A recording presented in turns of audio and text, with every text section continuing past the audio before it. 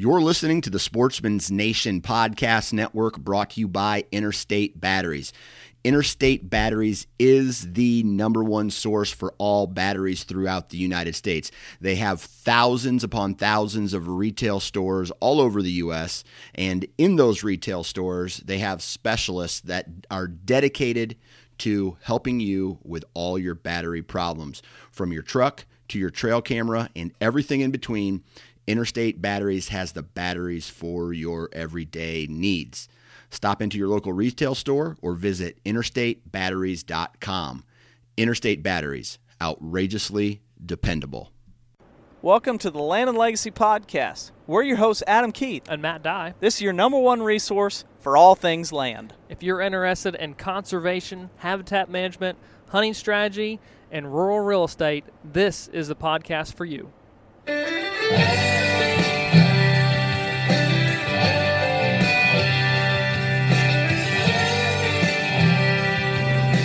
Before we get this party started, here's a message from one of our Land and Legacy clients. Who knows how many realtors that can help you across North America buy and sell land. But if your goal and objective is to buy recreational ground and to make it as best as possible with the least amount of effort and cost, I don't know why you wouldn't use Land and Legacy. Basically, I'm a research guy. I did a lot of research, and myself and some other folks, we own a decent amount of property currently, but we are wanting to buy recreational ground, improve it, and then sell it again. And maybe we'll keep some parcels, but for the most part, we're gonna try to make this, try to generate long-term revenue and income and capital appreciation with this. And there's just not many companies that I'm even aware of in the Midwest that do both the habitat plan consulting and who are knowledgeable from a QDMA standpoint. And having gone through Deer Steward 1 and Deer Steward 2, I can say that, there's a lot of habitat consultants out there, but not many of them actually do it from a biological proven research-based standpoint. And so you've got that side, which is half of the coin. And then the other side of the coin is a company who also understands the real estate side and understands opportunity and understands that. So I don't know why you wouldn't use the most efficient possible model, which is using a company that does both. I think for me, I own a couple of businesses outside of this, and have employees, and I don't have a lot of time. And so anytime I can make something more efficient and reduce my cost and bring an expert into the equation, even if I think I might be fairly knowledgeable in an area, you're just going to make better decisions, and everything's going to be, it's just going to be streamlined and just makes more sense. All right. So, Chad, let me ask you a question. We can get this kicked off. It is January. Today is the 11th. And you've got 3 hours to go and say, today I'm putting habitat on the ground. 3 hours, January the 11th. What do you go and do? Run a chainsaw. Yeah, I figured you would say that. Very, very little doubt in my mind what I would do. Yeah. Let's say you're in in an area that is, let's say southern Iowa, a crop-dominated landscape. What would you do? I would probably, depending run upon a chainsaw. Yeah. The reason I say that is because it doesn't matter where you're at. You're going to have. You'd be hard-pressed as a deer hunter and as a guy focused on deer to do something that's more beneficial for whitetail deer immediately and in future years than run a chainsaw. And that could be through edge feathering, timber stand improvement, putting in bedding thickets. It's just your clothes ought to smell like chainsaw, bar oil, and gas this time of year. There's so many things that you can do with a chainsaw this time of year. And like this time of year, I've done it before, and we mentioned it on the podcast before, but I mean, we're still in bow season. This is the perfect time because I've already been chainsawing, if I'd have had time today, this would have been a perfect day to go hang a stand, cut TSI around it, go back, change clothes, and get in the stand. Oh, yeah, for sure. For sure. Well, so guys, once again, Chad's back on the podcast this week. Matt's still been traveling, and we are bringing to you guys a podcast that hopefully is a deeper thought. This is for you guys. It's for everybody who's interested in habitat improvement. This podcast is really kind of designed for the white-tailed deer guy who's really thinking on how to improve it for the deer. But a lot of the practices we're going to talk about are great for all the native species. But this podcast, obviously, if you've seen it by now, it's called Fragmenting the Farm. And this is really going to help, hopefully, you guys that have been putting habitat improvement on your place for years and years and years, and you've reached the point going, I don't know what else to do. Or you guys that have just bought a farm and you're like, okay, I don't know where to start, and you're trying to draw up a plan. And so if you're anywhere in between those two, hopefully you get something out of this podcast. And it can honestly be overwhelming to just from both sides of it. We get overwhelmed. Even there's times where we're like, what am I going to do today? Yeah. Where do I really want to go? That's right. And between this podcast and the year in the life of a land manager, you should be set for a while. I'll ask you a question, Chad, and maybe I might be putting you on the spot here again. Do you find it to be more important to have a food plot in the correct area or a bedding area in the correct area? I would say a bedding. That's what I would think. One of our bedding. That's what my opinion would be. I mean, you tell me what you think, but honestly, I can tell a difference compared to when we had just food plots and would just do some TSI here and there, but it was over a complete landscape of the whole area. The deer movement is sporadic. I mean, with just a food plot, at times you have it. It's somewhat predictable, but not always. Yeah, absolutely. The bedding thicket, it's one you can see a lot more predictable movements to me. Absolutely, I would agree 100% with that, and then that's why I ask you that, because I think it's easy to write up a habitat management plan to say, okay, here's your food plots, and now it's all it's all changed. You put all these food plots in, it's all going to be better. And I'm like, yeah, you know that they're going to be feeding here, but that doesn't tell us when they're going to be feeding here. I think one of the most important things to me is, like, if I just bought a farm, I would be wanting, because you put in a food plot and you're like, ew, this is a bad area. You just don't plant it and it grows back in beneficial weeds the first couple of years and problem solved. But if you go in and cut in a bedding area, let's say your farm has a lot of timber and you go in and you cut a bedding area and it's in the wrong spot, there's not really much you can do about it. Well, and that's what I was going to say. And another side of it is it's not as easy as just going, I want my deer to bed here. And from the start of bow season to the end of bow season, the deer are going to bed in this spot. And they're going to come through this spot 30 yards from my tree stand, and I'm going to be able to shoot any buck that I want to. Yeah. It's not that easy. Yeah. And, I mean, we're going to touch on this later in the podcast, but it's one where you have to have a variety of those bedding thickets or bedding areas. Absolutely. Different locations according to the certain times of the year. Absolutely. And I think that's where so many times we can get so excited about, I'm going to put a food plot here, it'll be great. And a lot of times we're kind of forced to put food plots where, unless we have a dozer or we're willing to pay a guy, we're kind of stuck with the open acres that we have to put in food plots. And I mean, this is definitely speaking from experience, no doubt. And all of these, we've put food plots where we could, and then we've hunted according to the deer movements. Absolutely. The the most predictable deer movement that we could get, in quotation marks, because a lot of times it was all over the place. Yes, for sure. It was all over the place, but now, I mean, I've said this a lot lately on the podcast, but it's like if I just bought a farm, the first thing I'm really doing is trying to study my maps and putting boots on the ground and, okay, this is where I want, the deer are already kind of bedding here. This is an area they want to be. I want this I can access this. I can hunt on the downwind side. I can hunt deer between this and the area that I'm going to put a food plot in or my neighbor's crop field.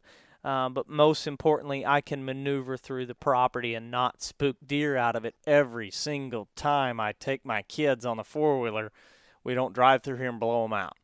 And so having your bedding areas put in the perfect place is crucial. A lot of times you can walk the property and it's not just going out and picking these. A lot of times you can let the deer and the terrain tell you where that bedding thicket needs to be. Absolutely. And that's going to make it that much more dynamite. It's like one of our buddies had just bought a property here a couple of years ago, and I went out with him and looking at it. And I was like, I told him, I said, this right here is your bedding area, no doubt about it. And like he's told me all year, he's like, dude, you were completely right. He's like, I've done some stuff. He's like, those deer come out of that every night late season. Every night late season, they're coming out of there. Yeah. Yeah. Just in a line. I will play a little bit, flip that coin and say, now if your habitat is very poor and you don't have adequate cover anywhere around, which can be a lot of places, if you cut out a half acre somewhere and it's just thick stuff, deer are probably going to use it.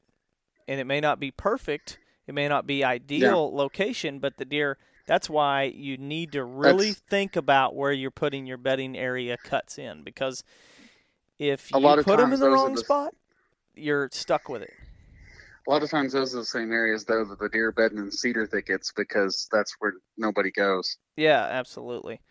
So, this podcast, we'll go ahead and get started in it, but it's just another podcast. We're going to reiterate the importance of diversity on your farm and the importance of understanding native plants. By now, but if you're just joining us, if this is the first podcast, and I will say the last few podcasts we put out have been very popular. We've been getting a bunch of comments from people that are first-time listeners. So maybe it's good that on this podcast I reiterate our stance, and we 100% believe that diversity is key and native plants are the answer. We can use native plants to manipulate the landscape to reach our goals as a whitetail deer hunter and say, I want the biggest, healthiest deer we can have. Well, by golly, we can do that with native plants. Everything that we preach and talk about, minus food plots. Food plots is the one part of the thing that you just don't have. People aren't planting. Not many people, and not us yet, but are planting areas in natives and calling it a food plot. Because we go with clovers, we go with alfalfa and soybeans and things like that. But as far as the habitat, yes, there is a difference between food plots and actual habitat management. We focus on native plants and removing non-native plants. So we hope that hopefully this can, especially for like a, say, larger landowner, help with the emphasis on as much diversity throughout your property and not just diversity. I've got a diversity on my whole, say, 1,000 acres. If you can have diversity throughout every 100-acre piece of that 1,000 acres. That's right. Yep. And so this is really going to help hopefully motivate you guys and give you, if you're stuck in the mud and you're like, I don't know what else to do. Hopefully this will give you some ideas. So we use this gridding out the farm. We've done it on our own farm. We've done it on the Prairie Hollow property as a way to really unpack the farm. and look at it from a standpoint of going, okay, sometimes you look at an aerial image and it may be, it may be, let's just say 600 acres. You look at it and you're like, 600 acres, okay, and then you look at each acre and you're like, whew, there's a lot to do here. There's a lot to understand. There's a lot of things I need to do. But then if you pull back and you go, okay, it's 600 acres, but 500 of it's closed canopy forest, then you're going, well, there's really only two habitat features. There's grassland and there's forest. That's not a diversity. There may be some diversity within the grassland, but as a whole, there's not a lot of diversity on the landscape. So this technique is what we do when we're really trying to dissect a farm even more. And so fragmenting the farm is a technique that we're going to talk about and hopefully help you guys look at your farm in a different light. So a big part of this really comes to the fact of trying to shrink home ranges of deer by providing more benefits per acre. An analogy that I'll use for you guys is if you have a town setting outside a big city, your town may not have certain things that you need that are in the city. So you have to go to the city to get those items, whether it be a grocery store or whatever it is. You have to go to that city. Well, as you go to that city, what is in that? More people doing the same thing you're doing. All going there to get the items that you were needing. But when you do that, you're running into people you don't know, people you don't recognize, people you're not sure who they are and if they're a good person or a bad person. Therefore, your stress levels increase. Because your stress level increases, if you and you're already now stressed out, probably a little bit of road rage, probably a little bit of irritation, and now you're just in a bad mood and you're stressed out. Now picture doing that day in, day out, day in, day out for months on end.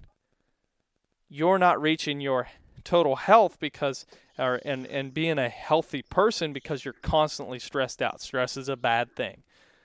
Deer are doing that same thing during times of the year if you aren't giving them the groceries they need in their home range, in their town. And I think sometimes this is a good time to bring up.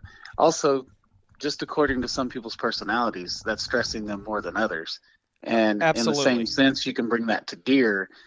And they don't all have the same personality. You have to look at your home range of the deer. Sometimes it's a product of not having everything, and sometimes it's a product of just that deer's personality. It's a roamer, and no matter what you do, they're going to cover a large territory. That's right. Yep.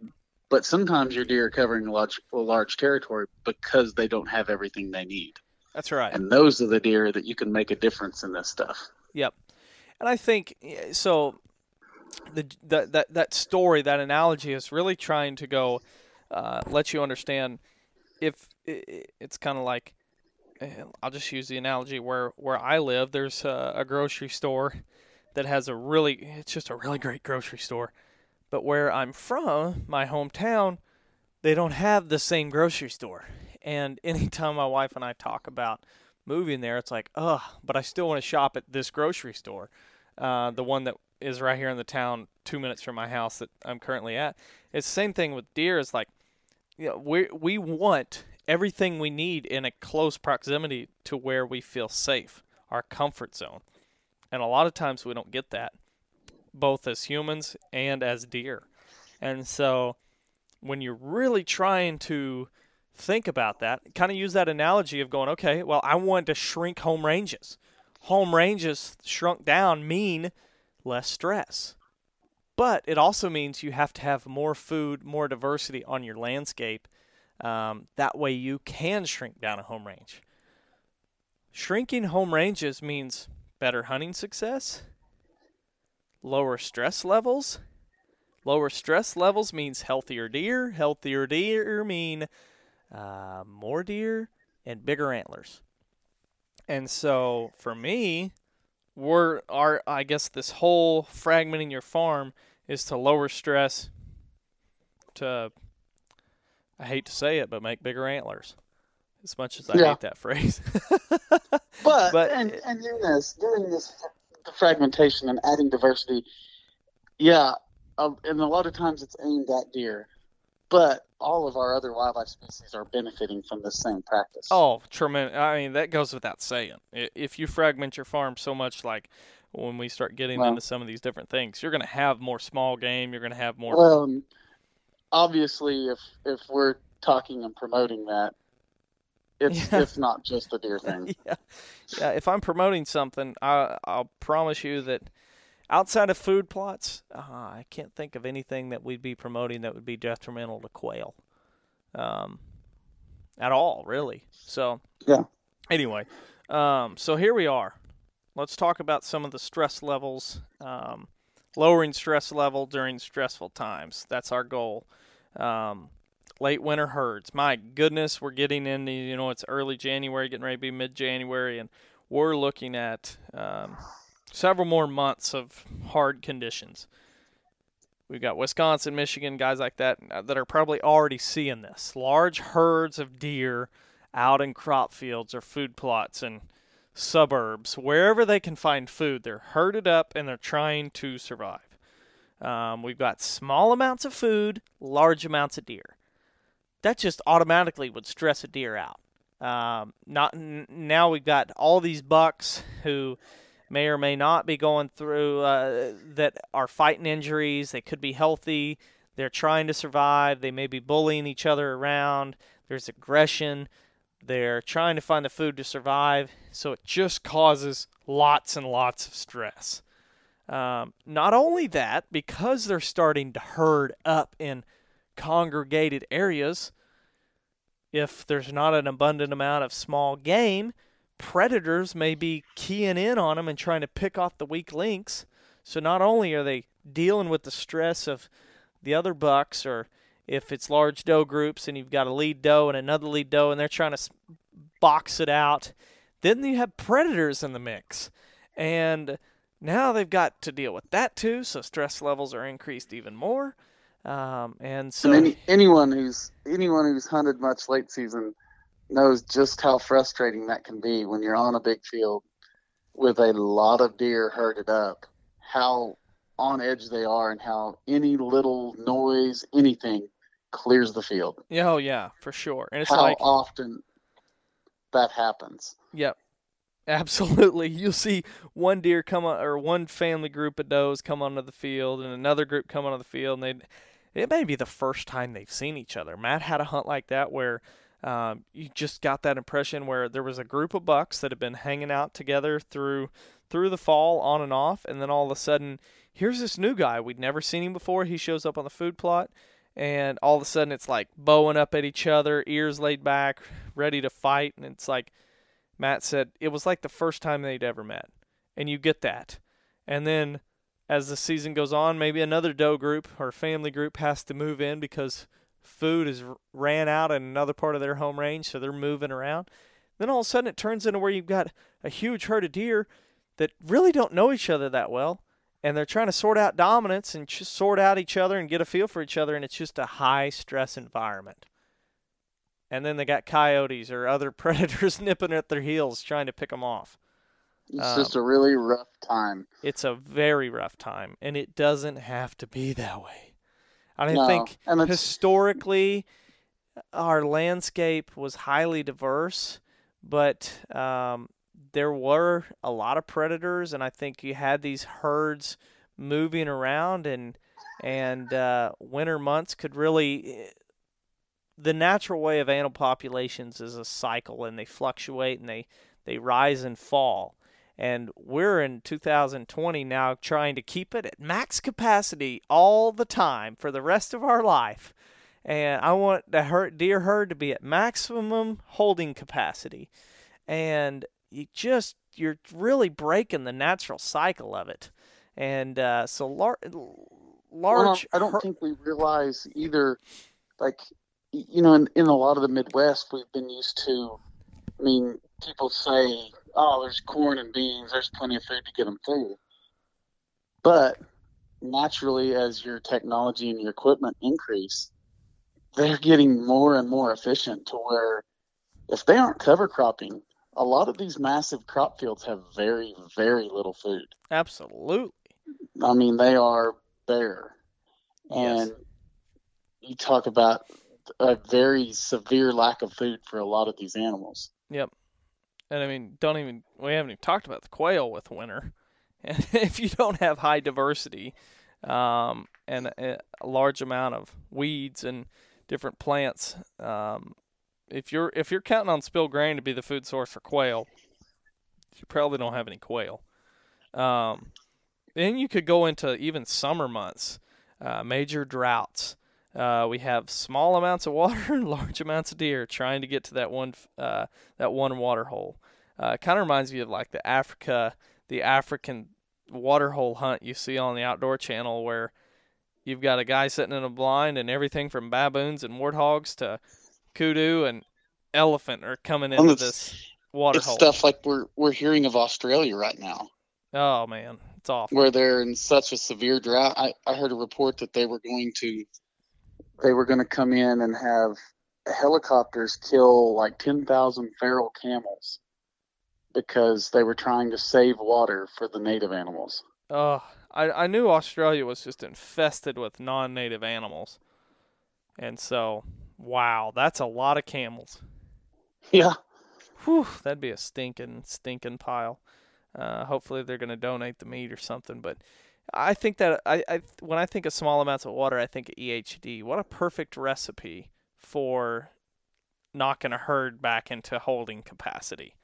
Not to say that's what EHD is, but you see a lot of times where, I mean, let's just pay attention over the next 3 years because there'll be EHD breakout somewhere. But let's listen for the guys who are complaining about a lot of deer and seeing a lot of deer, or listen to the crop farmers complaining about a lot of deer, and then let's see where the hot spots are with EHD, because it seems, in my honest opinion, I've seen that kind of correlate between the two. Well, what was it? Was it 2012, 2011? Oh, that was the year, 2012. What year was it that it hit? And like all of these places that are well known for large quantities of deer, and people sitting in trees like Milk River, Montana, and tons of deer. I mean, just wiping out herds. How many deer did we find in our area where we don't have as many? And it was within our county. There were areas that had higher populations, and bordering counties that have ridiculously high populations. Yes. How many deer did we find dead? None. I think I found one. Okay. One deer. Huh. Yeah, I don't even remember what you find in that one. It just you don't see it. In areas that the population is within that reasonable amount, you don't see that. Yeah. As often. You're going to lose some, but in areas with very, very large populations, they're so concentrated. Yes. It seems to be a lot higher losses. Yes, absolutely. I would agree 100%. And so we'll get into it, but small amounts of water, large amounts of deer. Put your deer herd under the magnifying glass, and you're going to start seeing the cracks in the armor. And it could be the lack of quality water across your landscape. And it's bad to say, but nature's going to have a way of leveling even itself out. Yeah, for sure. It's sad. It's a sad way, but if we're not doing our job of keeping things in check, it's going to keep it in check. Yeah, absolutely. I saw something the other day, not to get off topic, but a lot of times you'll see this like nature's way of going, man, something is really out of whack, and it'll almost knock out. It could go all the way up to like 95% gets wiped out. But there's that 5% that's usually really, really strong and really, really eager to start repopulating the area. And I saw an article, I think it was on social media, but it was about the ash trees and how the emerald ash borers just wrecking havoc across the country on the ash trees. But what they're finding is there's small populations where they weren't some of those places, you go up in Michigan, you're going to see almost the entire forest of dead snags that are all ash trees, to where it was like 95% of the forest was ash. But they're finding the little pockets where they were like mixed in with oaks. They were starting to find that those weren't affected. And so the article was like, maybe this was kind of a thing of going that when there was a large, it's like a disease hitting a community, they were so abundant that it just went across the whole forest and wiped them out. But when they were spaced out and they were in a diversity of the landscape, they were kind of hidden and they couldn't find those emerald ash borer didn't find all the ash trees, therefore they weren't all dead. So it was a very interesting article, and it kind of reiterates diversity, diversity, diversity. So, anyway, you still there, Chad? Yep, I'm here. All right, here we go. Winter kills, of course, and starvation is stress-induced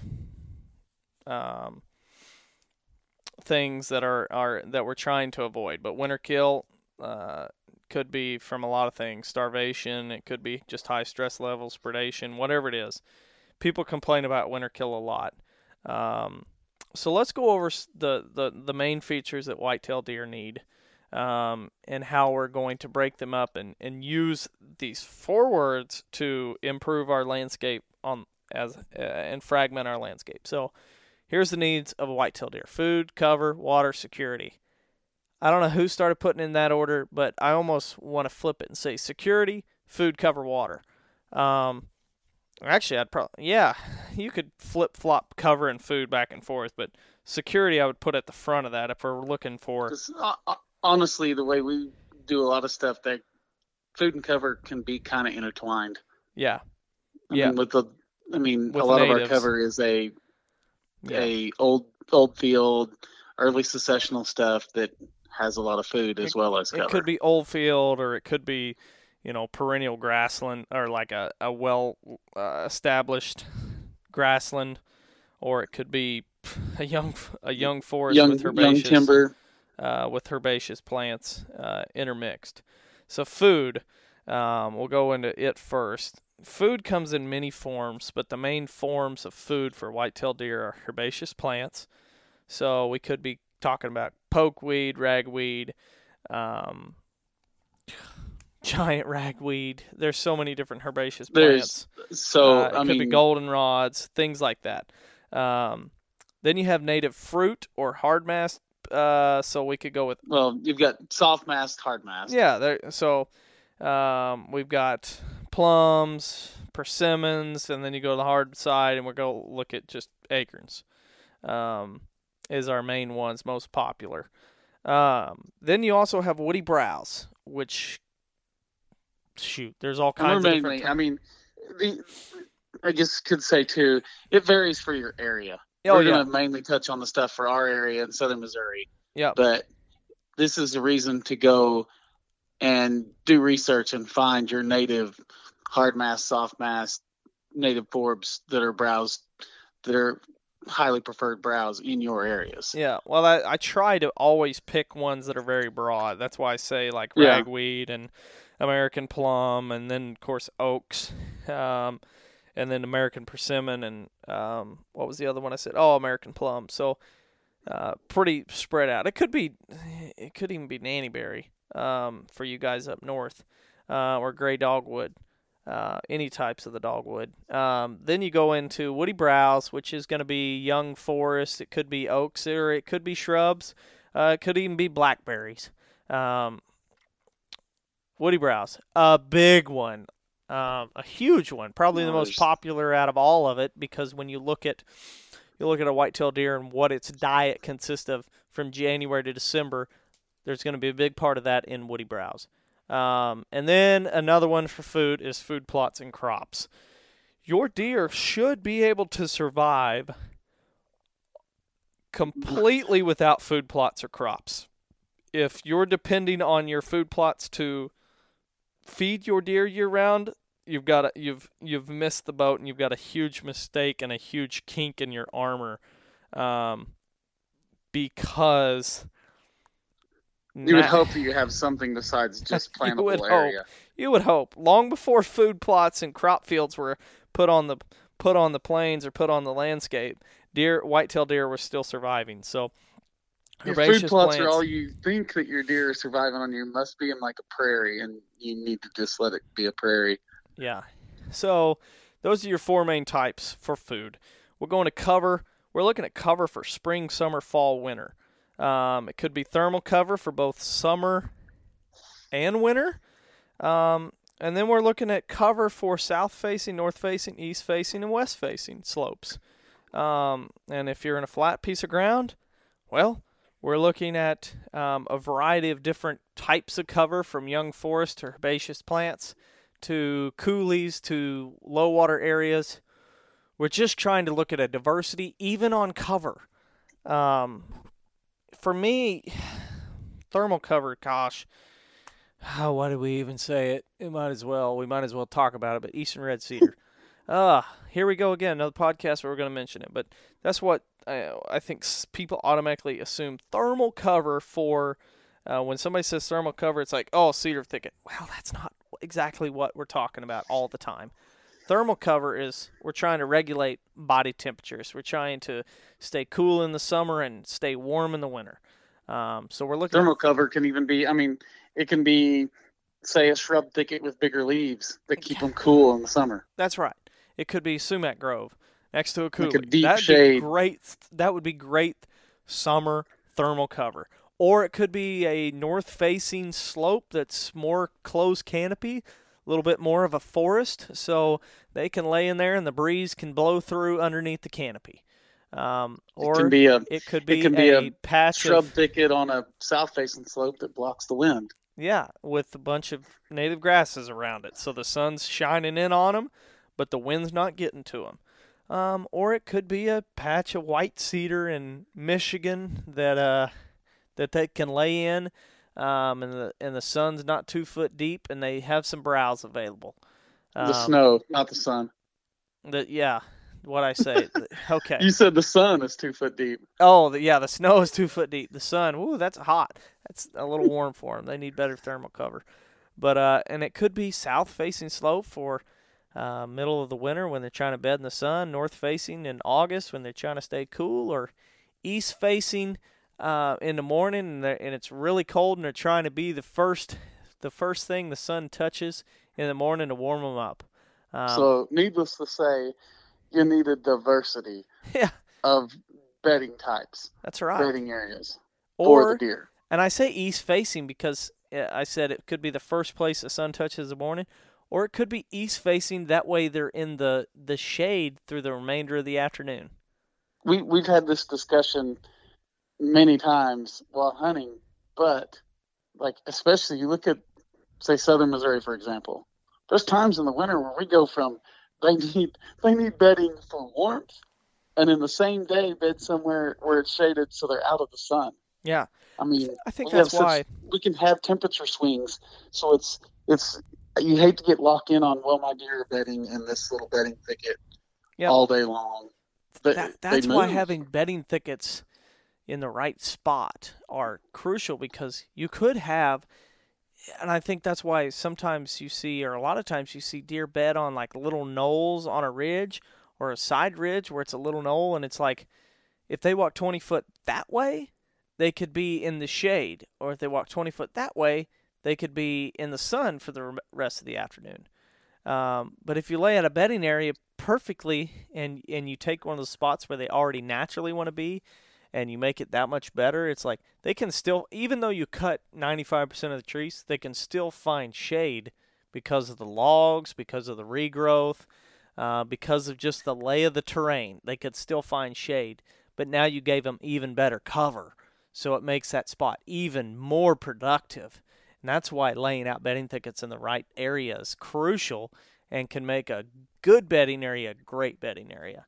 And so combining areas that they naturally want to bed and putting in even better cover, just sign it up. You know where they're going to be. It's also worth mentioning, obviously, because we dealt with this some on our place, but obviously especially a smaller property, it's going to be tough to find all of these different bedding situations throughout your property.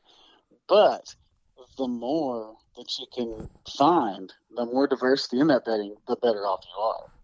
Yeah, this is like one of those, like, you would think this podcast is for larger landowners, but if you're a guy on 20 acres, don't look at this as saying, well, I can't do this because I only have 20 acres. Look at this and write down these things: herbaceous plants, native fruits. So you've got hard mass, soft mass, woody browse. Write all these down and go, okay, how can I put these on my place? If I'm missing these, how can I get them here? Because the more diversity you can have, the more year-round activity you're going to have. It's like Kyle and Frank talk so much about usable space, but this is the same thing we're talking about here with whitetails: usable space, to where you have more benefits, more attractiveness throughout the year. Next up is water. You could have impounded water with ponds, small lakes, or even little wildlife opening or little wildlife holes. You could also have streams, and you could also have seeps. And I think the most popular would be seeps or impounded water that's in the small scale. Of course, they get a lot of their water uptake from the food they eat, but during stressful times, they may need to use these water holes. Speaking more on the summertime and hot parts of the fall, when you could, if you added water holes across your landscape, you're only going to help. It's the times when you see the people putting like the little swimming pools and stuff and having deer on camera nonstop when it's really stressful in the summer. It's so dry. Yeah. And the deer flock to those things. That's right. Yep, they do. And that could be something where you add one to the edge of a food plot, and it's like, well, it's not. We've had a lot of rain, but if they're in your food plot and they're standing 20 yards from a little water hole, and maybe they're 60 yards from you, but that pond is 35 yards from you, maybe there's a chance they're still going to use that water hole because it's there. It's easy. It's just something very easy to get to. That's where I'm going, that's not a huge problem for your hunting strategy. Now, if you're trying to lower stress levels, think about it, once again, going back to the story about stress levels in the summer. If you've got, let's say there's 40 deer who regularly live on your place and you only have one water hole, and you get into a wicked drought and it's October, they either can all use your water hole or they have to go to somebody else's farm to find water. Which one do you want? Well, I'm going to go with C, none of the above. I want to add water, other water sources on the farm. So, next one. Oh, go ahead. Well, I was just going to say, and this emphasizes another thing of the cost share. If you have some amount of property, you can get cost share to have a pond put in. Absolutely. Yep. A little wildlife watering hole. There's money out there for that, where don't be overwhelmed thinking, I don't have any money to pay a guy with a dozer. Yep. There's cost share money there to get that done. For sure. Last one, we go into security. Man, this one's so overlooked, it's not even funny. And I don't think people, a lot of times, I don't think people fully comprehend. I think it's misunderstood. What security is, because a CRP field, most likely, if the neighbor's dogs are running through it, or it's right next to a highway, or it's only 3 foot tall and it's not that secure, or it's a prime bedding area, but it's right next to your front gate, and every time you drive in, they can see you, it's probably not that secure. And so the ideal scenario is great cover that's diverse, that also is secure, meaning that they feel safe there.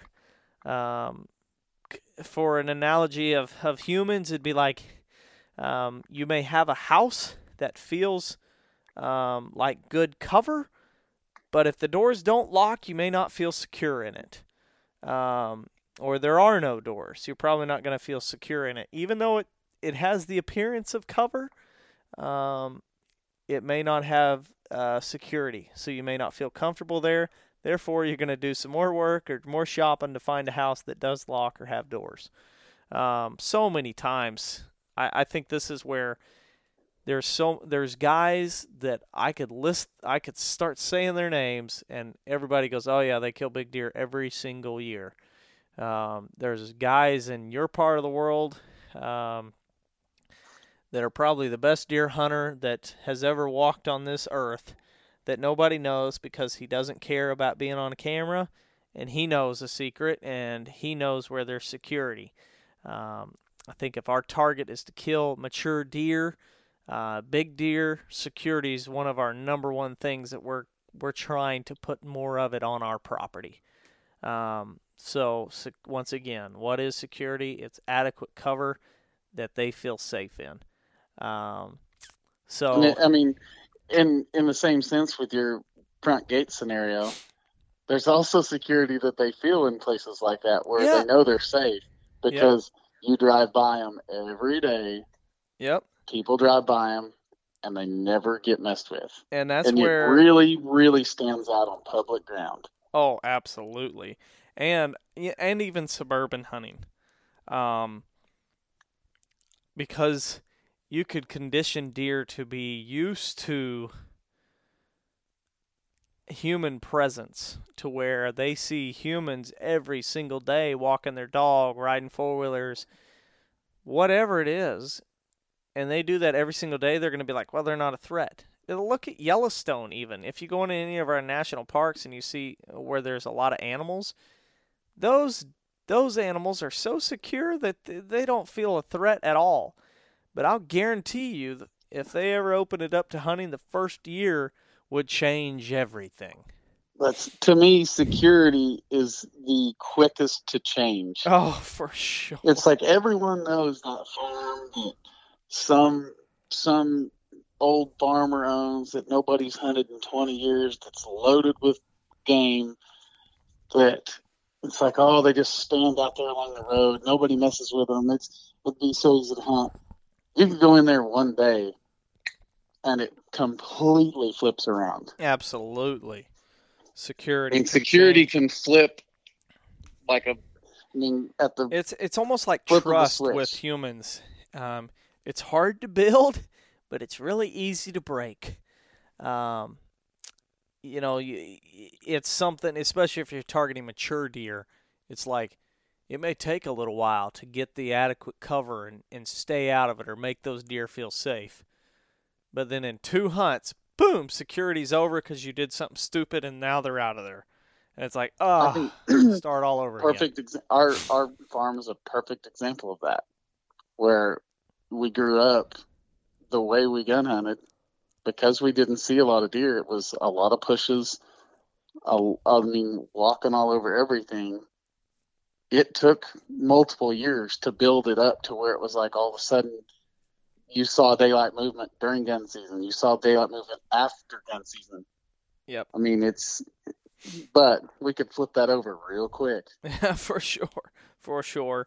A lot of times I think, too, people see this with if you're only getting pictures of nocturnal deer, you're going, dadgummit, why are they not here during daylight? I'll get through this thought and then I'll flip that. But why are deer not here during daylight? Well, it could be because they're bedding in secure areas, but they'll navigate to unsecure areas for food when it's a secure time for them, if that makes sense. So they'll bed in secure bedding areas. They'll move to areas that are unsecure, but they'll use the cover of darkness to keep them secure. And you see that all too often. And the only way to fix that is hopefully improve cover on your place in areas that can also provide security. You see that all the time. You see, where you really see it is in game cameras on food plots surrounded by closed canopy timber. All the time. That's it. Yes. And you look at our farm, if there's areas where you're going, okay, where's the most daylight activity? I would hands down tell you it's going to be the areas that we've got the best cover around it. No doubt. Fiasco food plot is always. And that's the one that you check cameras and there's deer walking through it at 11 o'clock in the morning. Yes. And you're like, what in the world? It kind of is difficult to hunt because sometimes you go in and there'll be deer in the food plot it's just. And that's the other side of it is there are times that you're like, okay, every time you go in to hunt, you have to ease in. Yes. There's no run in and hunt because there's always a chance there's a deer in that food plot. And flip that is, but when we do see deer and they run out, they don't blow out of there. They just hop into the wood line and hunker down because they feel safe. Yeah. And they're used to us being around. Absolutely. All right, guys. So the action, here's your action, your call to action on how you can do this on your farm. Grid out the farm and use it appropriately to where if you've got a 500-acre farm, bust it up in a 40-acre square. So I want you to take a ruler and I want you to start just drawing tic-tac-toe grids across the farm to make, could be 10-acre parcels, it could be 20-acre parcels. Use kind of the ratio of if it's 100 acres, break it up into 10 parcels. If it's 500 acres, break it up into 10 parcels. If it's 1,000 acres, break it up into 10 parcels. And now you have your grids. You've gridded it out. You've got lines all over it. A whole bunch of tic-tac-toe things. Here's what we're going to do. Now we're going to color coordinate all plant communities or habitat features and also differentiate the age of growth. So if you have, we're going to designate old fields as purple. Now, old fields we like to maintain with fire or grazing or, I almost hate to say it, let's just say bush hogging. Use light before it. A light disking. A light disking or a very light mowing just to clip back the woody species, the amount of woodies coming up. And that could be just oak saplings, whatever it is. That's our least favorite way of doing it, but there's a lot of guys that will do it, so we got to throw it in there. So if it's an old field that's been burned 3 years ago, we're going to make that a darker shade of purple. If it's an old field that we're planning on or that burned last year, it's a light shade of purple. So you've got diversity within your color shades, the shades of purple. All right, now we got shrubs. Let's say we've got sumac shrubs, sumac groves that are great for summer thermal cover, especially for bobwhite quail or deer. So we've got shrubs species that we're going to differentiate out on the color orange. So it could be orange for American plum. It could be light orange for sumac. It could be medium orange for gray dogwood. Or it could be a different color orange for American beautyberry. So we've got two different colors, but lots of different shades. So diversity among those. Next, let's go to grasslands.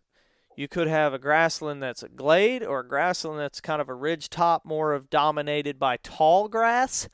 It could be a lot more big blue and eastern gamma, or it could be a grassland that's more of a wetland, riparian area grassland. There's diversity with the different plant species that are going to be in there. One could be more dominated by cool season natives like wood oats or river oats or some of our wild rye, or the other one could be more of our, if we go to a glade, which is in a grass, which is a type of grassland, it could be way more short grass, little blue and purple side 3-on or side oats. So we've color coordinated our different types of grasslands. And then we'll go right into savannas, which is a type of grassland, but it has a lot more has more trees on it than a typical rolling prairie that we picture when we say grassland. Savanna is going to have a lot of grass, a lot of herbaceous plants, but it's also going to have scattered trees, which those scattered trees are going to provide, hopefully they're going to drop some acorns. Once we're talking savanna, this is an ecosystem that adapted with fire for years and years and years, so it's probably an oak-dominated savanna or pine. And longleaf, maybe? Yeah. And so, or short leaf. And so we're looking at color coordinating our forest, our grasslands.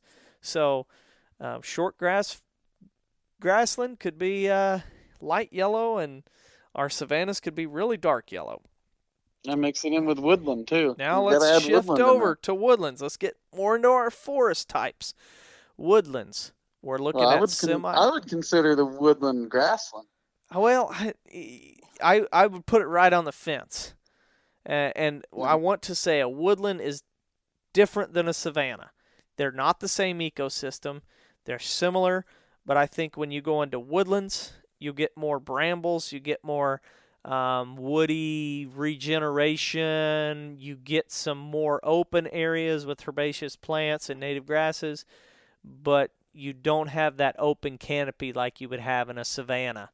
And so Chad's call it more of a grassland. I may call it more of a forest, and that's kind of a woodland. Well, realistically, it should be a merger of the two. Yeah, absolutely. And so you've given that a different color. We're going with red on our forests. So woodland will do light red, very light red. And then we'll go to like young forest being more of a pink. And our young forest, this is where if you've got a 3-year-old clear cut, it may be light pink. If you've got a 10-year-old clear cut and it's still young forest, it may be darker pink. And then you go to just a traditional mature forest, closed canopy,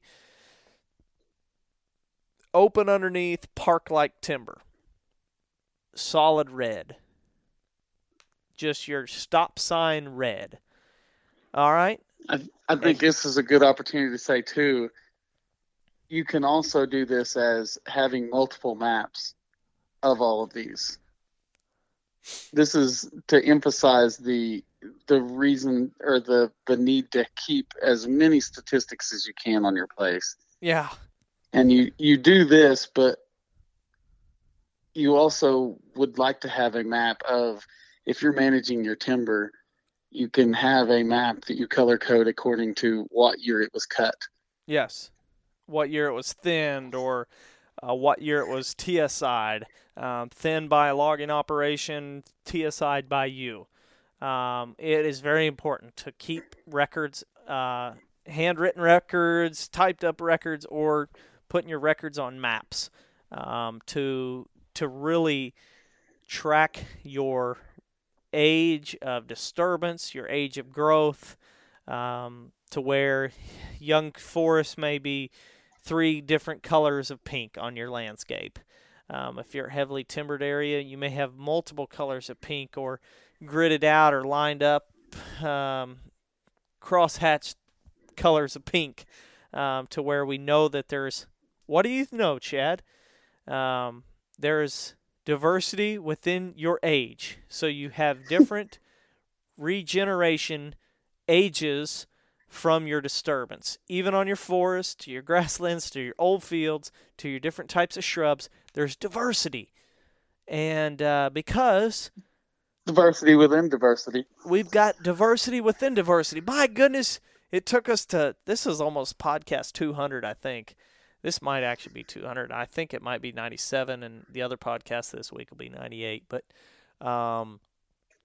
it's like we've preached so much about diversity, but wouldn't you know it, there's diversity within diversity.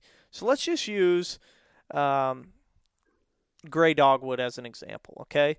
We've got great woody browse, but we also, during late summer, we've got fruit, which is going to be available for more food for wildlife. But then once that fruit falls, we still have woody browse. And then we go into the winter and we've got great woody browse, but at the same time, year-round adequate cover. Pretty stinking awesome.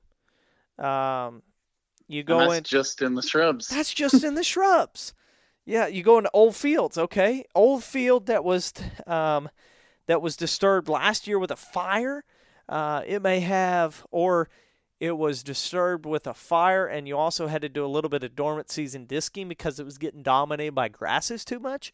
You've got more of an annual forb content, a lot more ragweed coming up, and pokeweed, old field acer. And then you go over into another old field that was 3 years old, and you have more blackberries, more perennial grasses.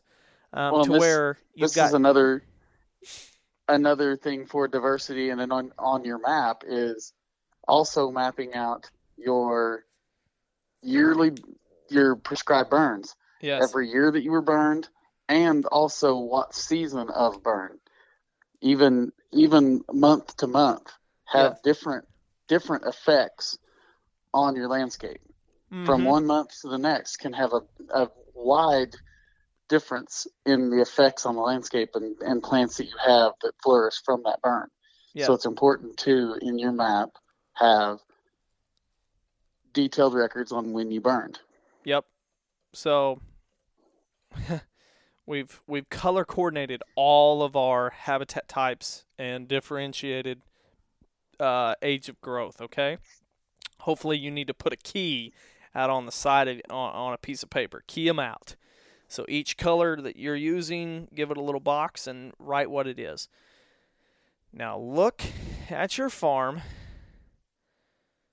and start coloring in where all those habitat features are. And now, once you've colored in all your old fields that are 3-year-old disturbance, or all your old fields that were burned last year, and all your shrub patches, and all your mature timber closed canopy forest, that's red. And I really want to emphasize, closed canopy forest is red. If you're in timber country, how much red do you see? How much red is there on your map? Now, start really paying attention to your grids and going, wow, this grid, I didn't even mention water holes and streams. Those are blue. And food plots are green.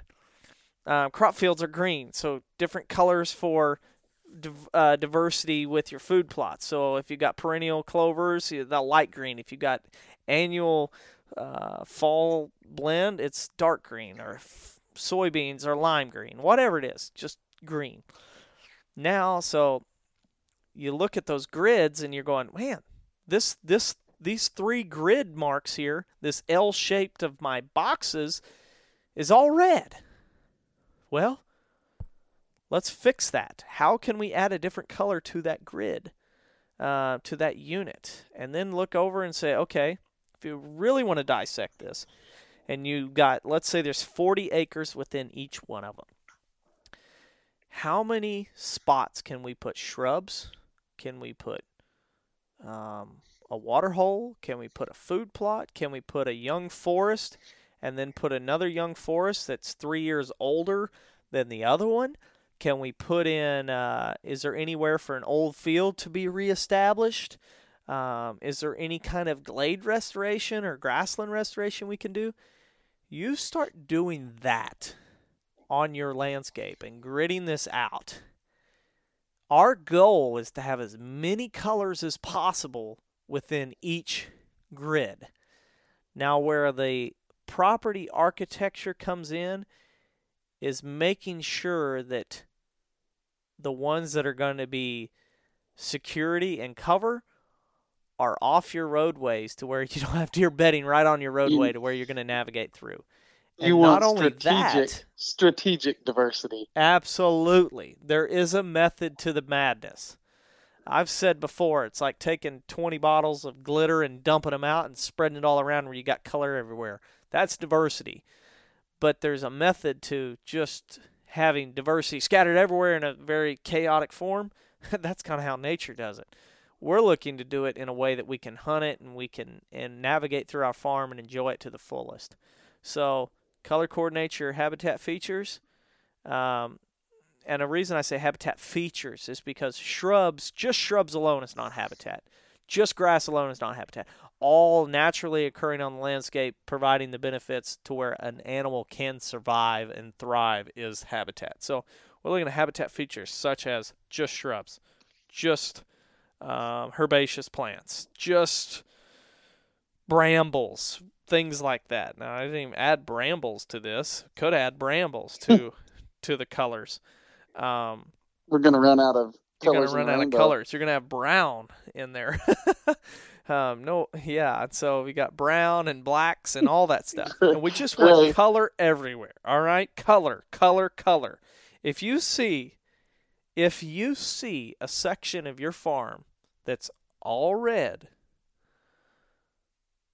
either buy a chainsaw or fire up your chainsaw or sharpen it up, because we have to do, if our goal is to improve habitat and make it as beneficial as possible, and if a large majority of your farm is all red, we've got problems. We need to fix it. And that's why, once again, importance of records and maps, and understanding what we're doing, the disturbance, and making sure we have different age structure. And the reason for that, let's say we're on a 4-year burn plan, is you're going to go from whatever habitat feature it is. Let's just say young forest. You've got, I don't even remember what color, pink, I think I said, light pink, a little bit darker, but still light pink, darker pink, and then dark pink. And you're going to see that as you implement prescribed fire, you're going to just see the colors change over time, because each year they'll get a little darker and a little darker, and all of a sudden, boom, they'll go back to light pink after the fire. So you get that rotation of different age structures that's going to knock that back into more of a within reach and within more of a beneficial state. And so that's the goal, and that's how we use fragmenting the farm or gritting out the farm to make sure there's not something we're missing. Think about your deer population.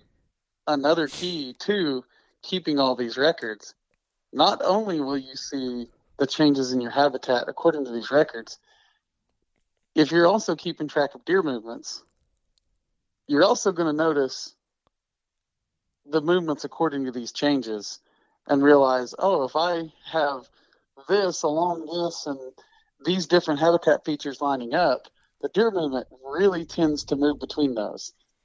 It's going to make your hunting better. Yes. So I think you just said this. I was looking at my final notes because as we get ready to wrap it up, we're over an hour. But look at the colors in conjunction with the time of the year. Animals happen to move great distance. To me, how many times? I said it lines up according to your deer movement. Okay, well, there you go. How many times do you see I think, and we're even guilty of this. Okay, where's the best winter cover? South-facing slope with adequate cover and still has security. Okay. But how far do they have to go from that to get to areas that still have good food or there's lots of woody browse? They're traveling too far. No wonder they're not making it over there before dark.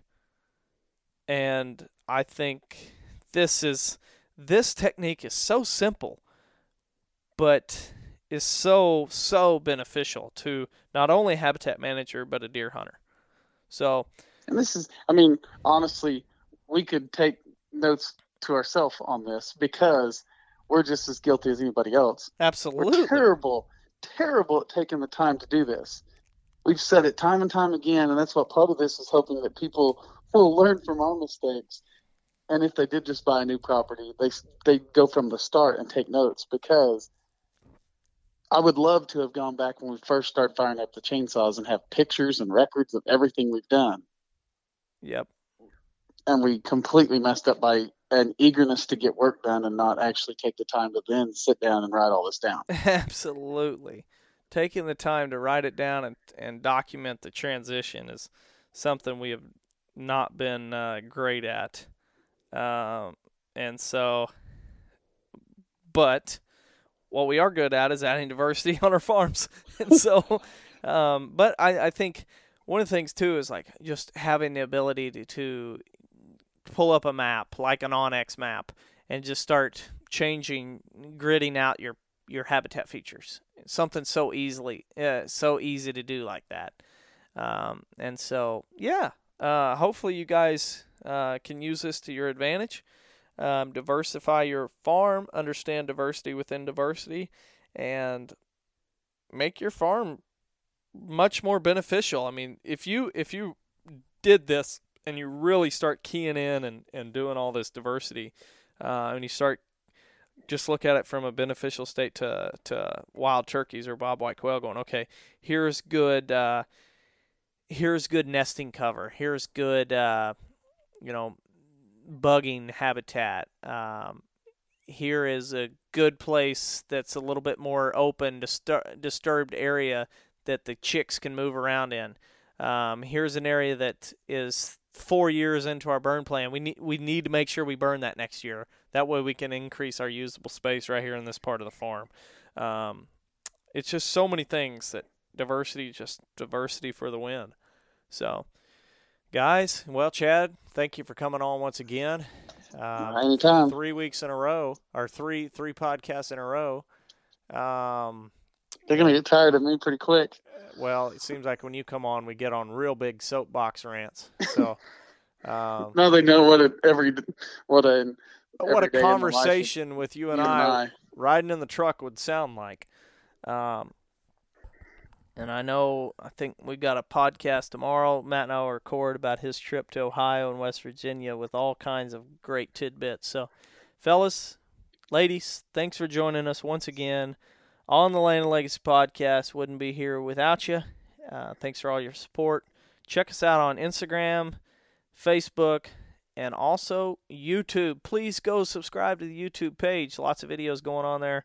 And once again, we will see you next week. Yep.